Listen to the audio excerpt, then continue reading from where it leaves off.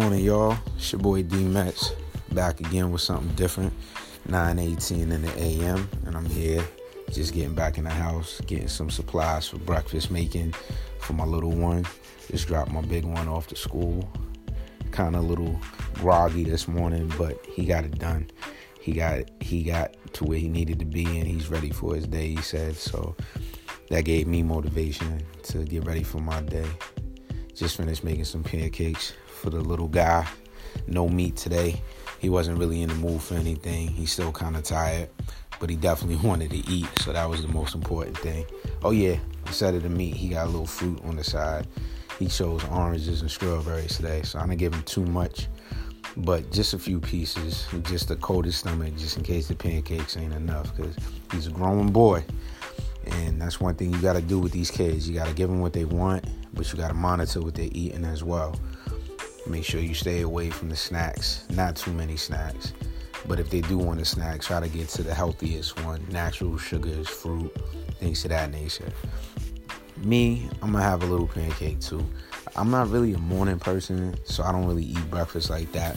But since I'm up with my kids, I really have changed that a lot to where I'm eating more things, but things that I would like to eat, like something quick, whether it's cooking a pancake for my youngest son or a waffle for my oldest. I'm more of a French toast man. I might make like 1 or 2 pieces for myself, 2 pancakes, 2 waffles, 2 pieces of French toast. Definitely gotta add some bacon or sausage on the side, but something quick and easy. Because like I said, I'm not really a morning person. I don't really do the morning breakfasts, the cereals and the oatmeals, unless I'm really hungry from not eating the night before. I'll get into that too as well. But other than that, how's everybody doing this morning? Hope you're driving safe to work. I hope there's not too much traffic for you. Getting back to the early morning breakfast thing, I've been learning how to fast, and it's kind of crazy because I'm about to do another fast with my church. But I think what this is going to do for me is discipline me and get me back on a better schedule as far as eating is concerned, making sure I'm eating 3 to 4 times a day, maybe even more, because what people don't realize is you're supposed to eat in portions. So breakfast, the most important meal of the day. So that definitely has to hold you down. Maybe something in between that and lunch. Then after lunch, something in between that and dinner. The way my schedule is at work, I'm like from the afternoon to the early evening. Well, no, to the late evening, I should say.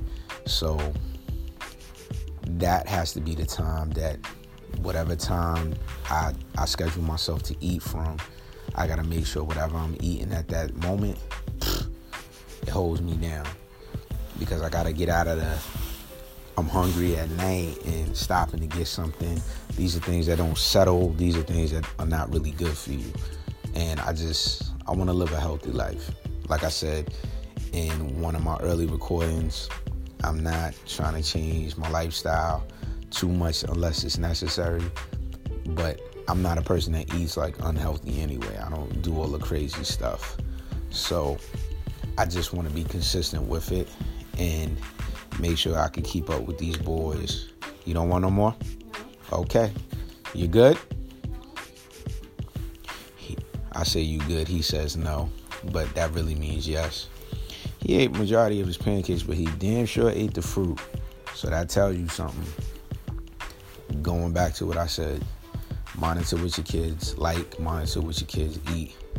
You'll tend to see some things that'll help you in the future, especially if your kid acts like he doesn't want to eat, she doesn't want to eat. You could pick up on little things that could possibly get their appetite up. Fruit is one of them, especially if it's fruit that they really like. My son is a tropical guy, so he likes the mango, the pineapple, the oranges, the nectarines, the tangerines.